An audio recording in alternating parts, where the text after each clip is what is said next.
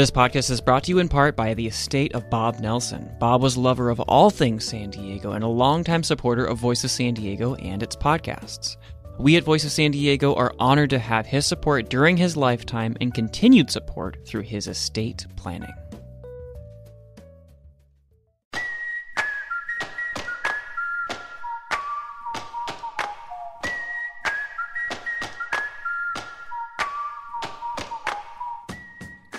Welcome to the Voice of San Diego podcast in partnership with News Radio 600 Kogo. I am Scott Lewis, the CEO and editor-in-chief at Voice of San Diego, and I'm joined, as always, by assistant editor Andrew Keats. Hello, Andy. Scott, good to see you. Yes, thank you. And as always, joined by Sarah Libby, managing editor. Hello, Sarah. Hello. I'm speaking at a normal cadence. Thank you.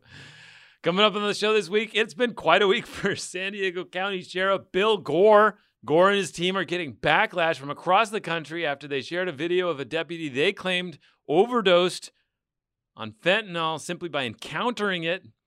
The thing is, toxicologists say that's impossible, so you can add that together to a pretty dumb little scandal that's really kind of interesting. Also, the sheriff told San Diego police last month that they could resume booking people accused of misdemeanors into local jails, but they would not tell us what crimes can get you booked into local jails. And finally, this all comes out after the sheriff announced he wouldn't be running for re-election, and almost immediately a bunch of prominent Democrats pounced on the chance to endorse his chosen successor. Why they did that and more coming up.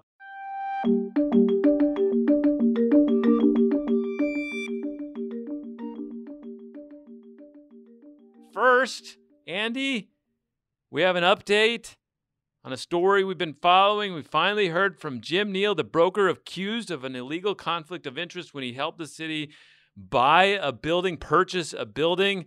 No, wait, not that one. The Housing Commission.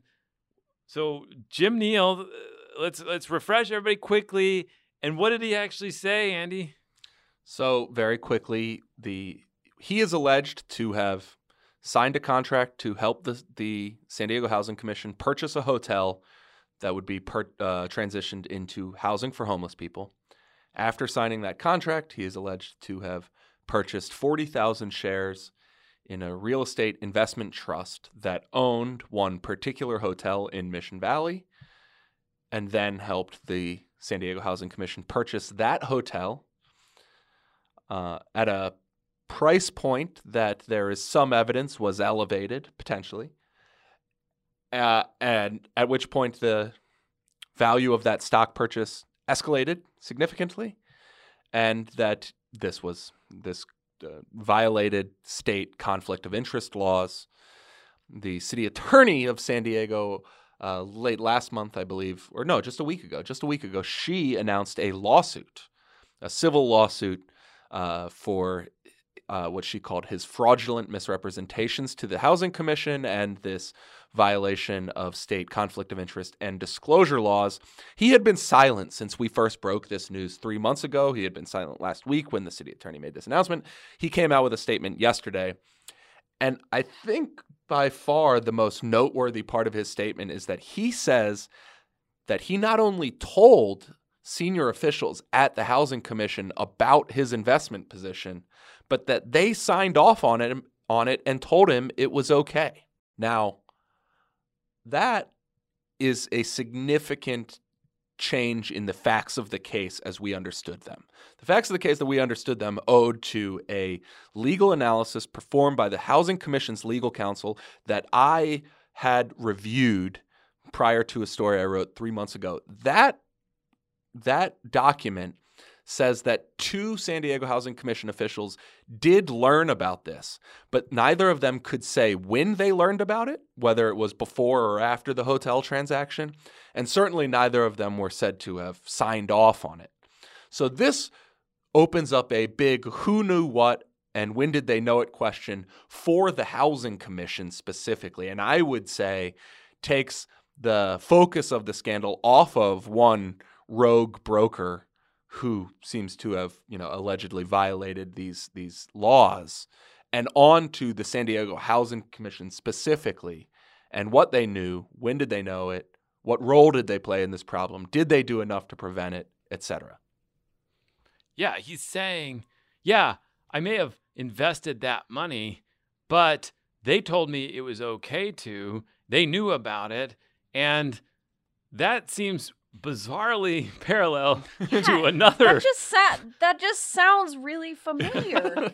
It's amazing. Just, Yeah. I can't put my finger on why those circumstances are just, itching inside of my Are brain. you thinking about another real estate transaction, Sarah? Yeah, maybe. Yeah. Yeah.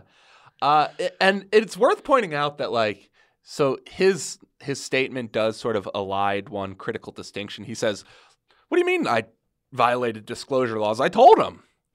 And much as Jason Hughes used that same defense about a month ago when we were learning about the fact that he was paid $10 million for work that had been previously represented as volunteer work, telling somebody is not disclosure. Filing a Form 700 economic interest disclosure that is reviewable by the public, that's disclosure. So, yes. So if you're going to make a bunch of money while serving the public, you need to disclose it.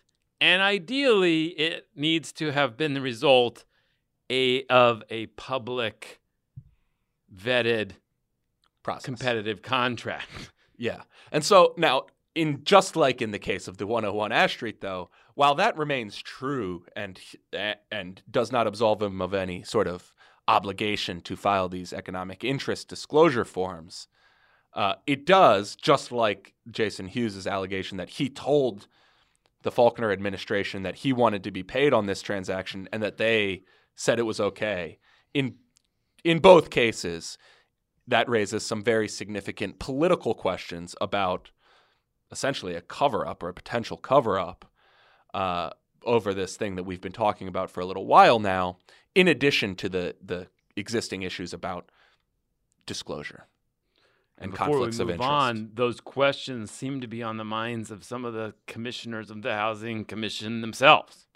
Yes, and one member of the Housing Authority, otherwise known as the San Diego City Council, three members of the San Diego Housing Commission and City Councilman Chris Cate all said that some version of this is the first they're hearing about the fact that San Diego Housing Commission staff allegedly knew of this transaction in advance and signed off on it. One of them, San Diego Housing Commissioner Ryan Klumpner, said that's either false or we as board members were not given crucial information about this case.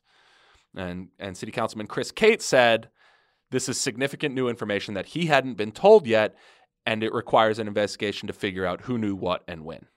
So I have no reason necessarily to disbelieve those people that they didn't know or that they weren't told, but can you explain to me how the legal analysis plays into this, in which it's kind of like vague and murky and says something to the effect of like, at some point it became known that he had made this investment and there were inklings, some staffer said like, well, sure, I knew that he did this and it was weird and I thought I wasn't allowed to do it, but that perhaps he was. And so there, it seems a little like a gray area on there were people who knew. Yeah, I mean, somebody knows, right, the answer to this question. I think what we're figuring out here is, and we've talked about this a lot over the years in a lot of these complex bureaucratic organizations, is the oversight boards are often very reliant on what they are told by staff. And in this case, that what they were told by staff is basically that legal memo, some follow-up questions and answers from Housing Commission staff in response to questions asked by the City Council. And I actually do have a correction to make, that the revelation about two staff members knowing about it but not being able to remember when, and not necessarily remembering that it was a problem. That actually came about in follow-up questions and answers from the city council, not in that initial legal memo, I should say. And so, yeah, I think, like, basically to put a finer point on what you're asking is, like, they're in the room, that they are tasked with overseeing it. If they're given complete or incomplete or vague or, like, as in this case, very passive voice information about this stuff, they're entitled to ask more questions. They're entitled to provide greater scrutiny. But they are not themselves an investigative body, and they are to some degree at the mercy of what the Housing Commission tells them. And so I think what Jim Neal's statement does is, as we said earlier, put the spotlight on San Diego Housing Commission staff and its leader, Rick Gentry, about what he has told the Housing Commission Board, what he has told the San Diego City Council in its role as the housing authority, and whether they've been sufficiently forthcoming and whether they handled whatever information they may or may not have had adequately, or whether Jim Neal is saying something that is not true. But he insists that he has evidence to corroborate all of these claims that will come out over the course of litigation. I asked to see that evidence and was rebuffed, but they tell me that we will see it in due time.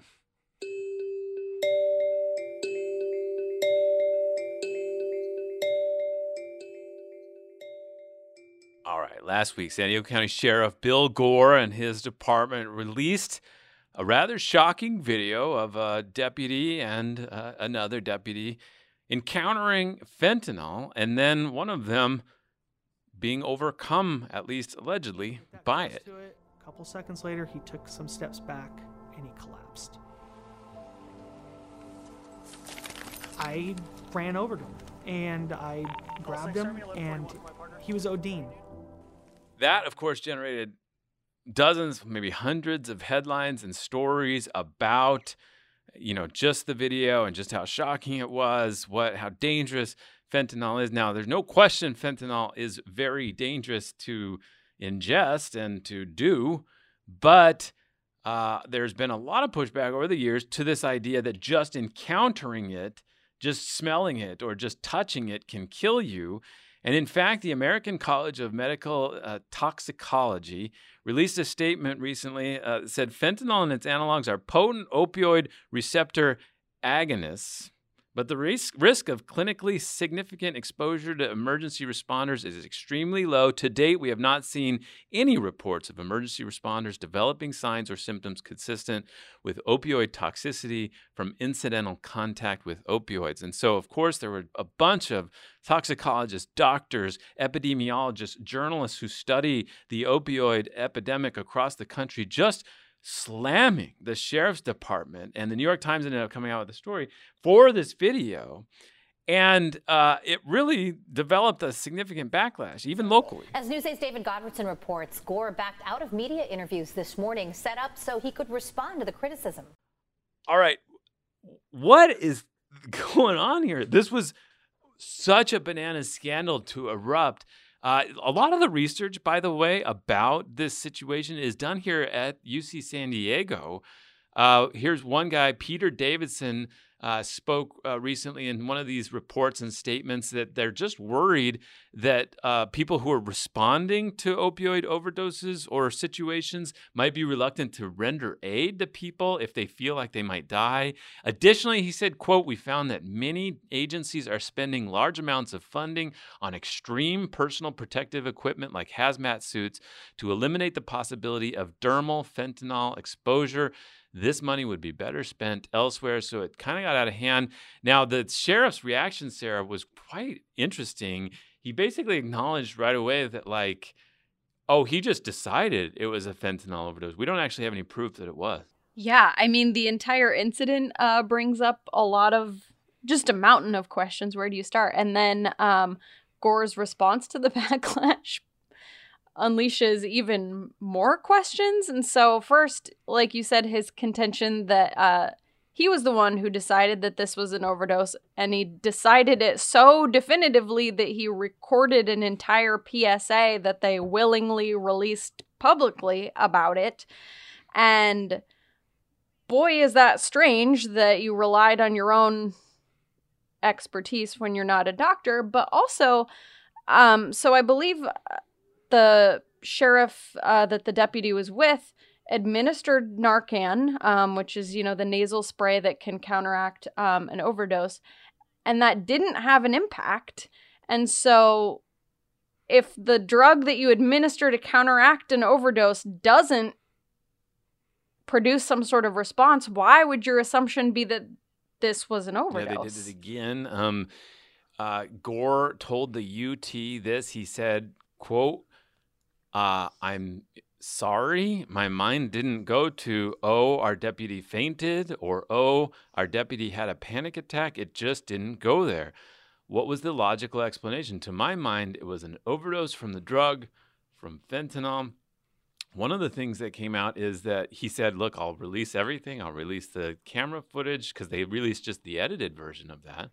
But then he also said he didn't know, which seems like maybe an indication that they don't have any actual tests about whether the deputy had fentanyl in his blood. And that, to me, is the most damning piece of this because, again, I, too, am not a medical expert and I'm not ready to make assertions because I'm not a doctor. But you would have to think that if somebody came in presenting anything remotely like a drug overdose, that there would be tests. And so for me, that seems to suggest that he was presenting something so far from an overdose that they didn't even bother taking the test. It would be like x-raying someone's foot who came in for chickenpox, just like, well, what is that going to do? Otherwise, why wouldn't there be toxicology tests? Yeah, so this is a really weird one because on the one hand, it's not like a big issue. On the other hand, it's such a striking presentation of fact that could be, and so authoritatively stated, that for it to be wrong, that wrong, would be like, it'd be horrific for a news organization to have a story like this essentially be so horribly wrong that they'd have to essentially retract it and deal with the reporters who made the assertion. But this is very big and weird, and also seems to reveal for the sheriff's department a kind of groupthink that's also unsettling. That like you can live in a world where the reality, where I thought it was kind of well known that this was a not necessarily a real sort of myth, that there was a problem with the idea that if you encountered it, you would immediately die or overdose or whatever. And in fact, they were so infused with that being the understanding of the situation that they didn't even question that they should point and put out this video and make this assertion. I think that's right. And, police so often hold themselves out as the experts on crime and the experts on the things they're encountering, and to the point that they regularly testify in court and they say things like, in my experience and in my experience doing this, and that experience and their observations about what's going on are really held up as something very valuable. And so that they would so willingly put out something that is wildly wrong is really troubling, because what else are they wrong about? Yeah, it's worth dwelling for a second on the responses from toxicologists that were given to the New York Times story. Dennis Romero at NBC News wrote an incredibly thorough story, I thought. This is not comparable to stories that you often see that take a closer look at some claim or another, and you have disputed testimony from conflicting experts. This was like universal from a host of experts who said that is not possible to do. And I think you can see what a consensus view it is from Sheriff Gore saying, I'm sorry, I thought this was possible, and it appears that it's not. I mean, law enforcement officers don't often relent under expert testimonial very often. So even that he was willing to do that indicates just how wrong this claim was, and just how overwhelming the response was from those who actually know that this was simply a work of fiction, this video that they put out on their own volition, mind you. This wasn't like a public records request that they were forced to do something, or a lawsuit that they were forced to do something, and then they tried to spin the information with a heavily edited video. They just on their own went out and said, look at this horrible thing that happened to our sheriff. Boy, fentanyl is so dangerous. And then 12 hours later found themselves in a scandal. I mean, it's such a remarkable own goal. Yeah, and it's telling on both ends of the spectrum, because you're right that they don't often relent so quickly or even at all. And on the other side, people give a lot of deference to police and law enforcement officers in sensitive situations. And so the fact that so many experts were just so swiftly ready to speak out publicly against them, I think is also really telling. Yeah. So, well, to be clear, they have not retracted the claim. They released a few documents. A lot of people called on them to release the entire unedited videos from the officers who were involved.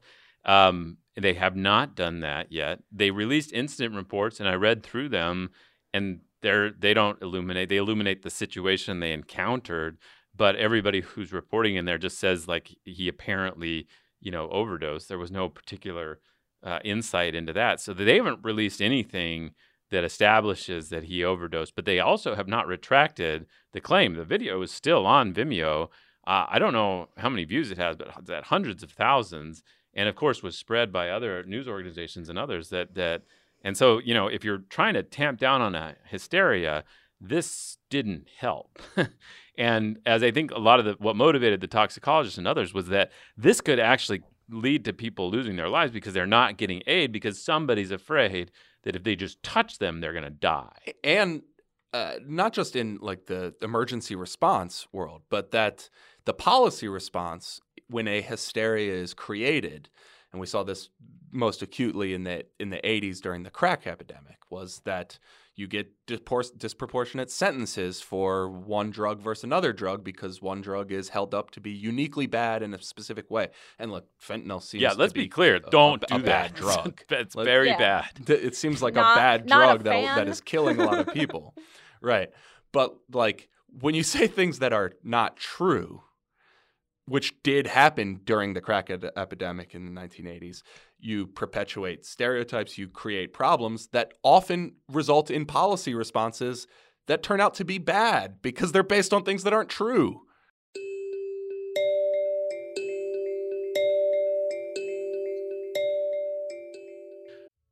Are you passionate about resolving conflicts and making positive impact in the world?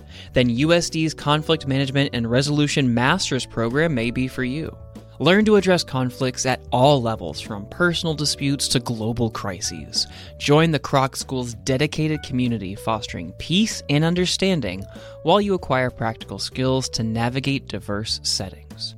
Apply now and be the change you want to see in the world. Visit sandiego.edu/peace/VOSD. That's sandiego.edu/peace/VOSD. So this was quite a little mess that I don't think anybody anticipated. Again, it was totally an unforced error. They just they didn't have to put this video out. They didn't have to do anything about this, and yet now they're dealing with one of the weirder scandals that I think I've seen Sheriff Gore have to deal with. This guy's in the news a lot these days. So we did a piece this week, Lisa Halverstadt, about before coronavirus and the pandemic, there were a lot of people, especially homeless people, that ended up in local jails because of misdemeanors and other incidents. And then because of decisions that the jails are so packed and because of the coronavirus, there was a big effort to let people out and to stop booking as many people. Now that seems to be changing, Sarah, but they won't tell us exactly how, right? Yeah, this was one that kind of started out as one endeavor and ended up going in a very different direction, because I think when we conceptualized looking into what was happening with jail bookings, it truly never occurred to us that that would be something that they would keep secret. And turns out it's not occurred to public records lawyers either. But so just like you said, they changed their policies in an effort to respond to the coronavirus and keep people out of jail in this dangerous congregate setting. And so a lot of low-level misdemeanor offenses, up to things including like vehicle theft, were no longer eligible to be booked into jail. And so we were hoping to see how has that evolved over the last year and a half as the pandemic has, changed and at one point improved. And instead, the sheriff's department sent Lisa Halverstadt the document that she was looking for, explaining the latest, most up-to-date criteria for what offenses are eligible to be booked into jail. And it was entirely redacted. It is quite an experience to get a record back from an agency and they'll be like, oh, we fulfilled the records request. And then it's all blacked out. It's just like, okay, thanks, guys. What a joke. Yeah, just say it's not eligible or whatever. But Just say we're going to withhold it. But they went through the trouble of like blacking out every single item and then giving it to you. It's like art. It's truly like a Mondrian, piece of art when you look at these like black boxes. Mm-hmm. It's really hard to evaluate not just how they've changed their policies, because we don't currently know what offenses are eligible to be booked into jail. And the reasoning they gave us was that if somebody knows you might not go to jail for committing a crime, then people will just rush out to commit those crimes, believing them to be consequence-free. Again, that's just not really how public records law works. So It's not how public records law works, and also like it seems like a silly understanding. Just of not how crime crime works. Sure, there's also that. First of all, I think people who don't commit crimes are not necessarily motivated that clearly by that sort of incentive. And I think also people who do commit crimes are probably already aware of any sort of policy change that happens. At least that's always been the assertion of like Prop 47, that Right. There was an understanding that you don't go to jail for these things. And so people started doing it more. And it doesn't necessarily need to be printed in the newspaper for people to get that message. People talk to one another. That message travels. The other thing I'll say is that, like, in so many different ways, COVID-19, horrible as it was, provided an odd laboratory for policy experiments that we could potentially learn from and make ongoing changes. This is basically, I think, the conclusion from the outdoor dining structures. It never would have happened. Working from home. Yeah, working from all home. aspects of our life. And making this big of a change on these sorts of decisions about who deserves to go to jail for which crimes, I would imagine created a plethora of data from which we can have an open discussion about which of those things we should continue to put people in jail for and which ones we shouldn't. And so what the sheriff's response to this records request is really saying is, we will not have that conversation with you. I alone will decide. Lisa also reported that there are public officials who are very interested in that data and analyzing the outcomes and potentially making changes based on it, or deciding whether to make some of these changes permanent. So I think County Supervisor Tara Lawson-Raymer and District Attorney Summer Stephan have both said that they're kind of in the process of trying to understand some of this data. It's just that we don't have that data and we don't know the outcomes. And then there's also just the fact that the pandemic itself produced so many, wild curveballs that it's a little hard to say. Even if we did have the data, we're not dealing with normal times. It's not necessarily like a clean apples to apples comparison. So it is, going to be kind of a work in progress, I think, for a long time, understanding how these policies have played out.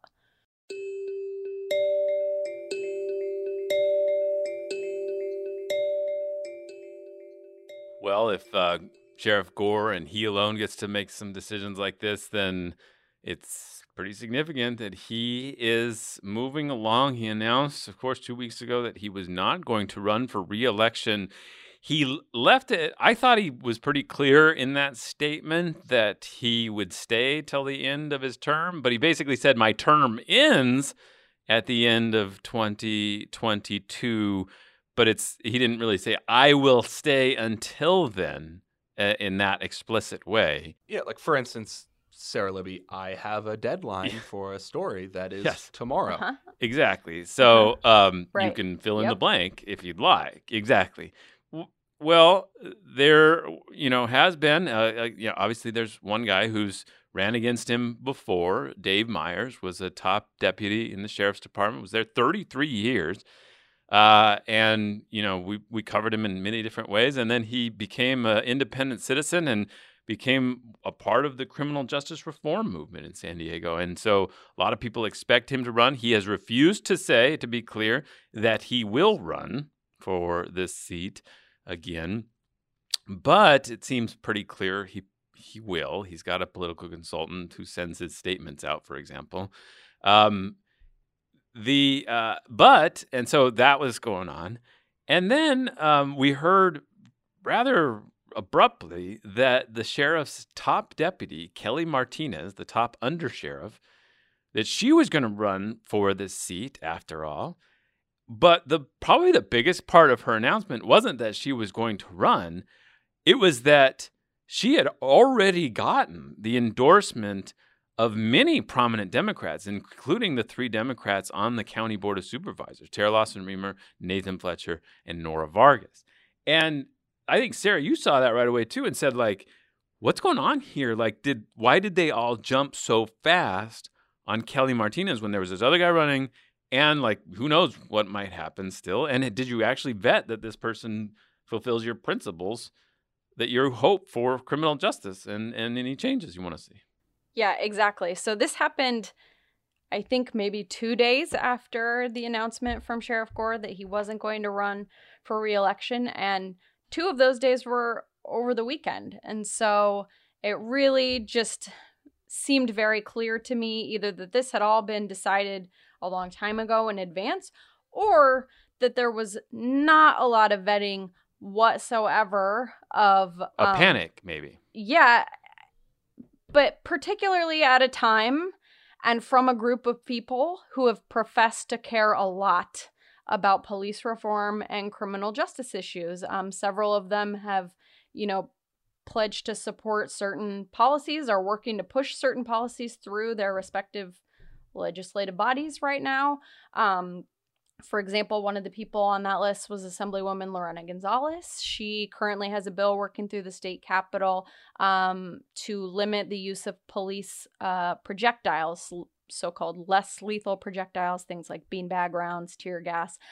This is widely opposed by almost every law enforcement group in the state. Did she talk to Kelly Martinez about that measure? And did she secure, assurances about the sheriff's department's use of those projectiles? I don't know. She didn't talk about it with me. She declined to answer any questions.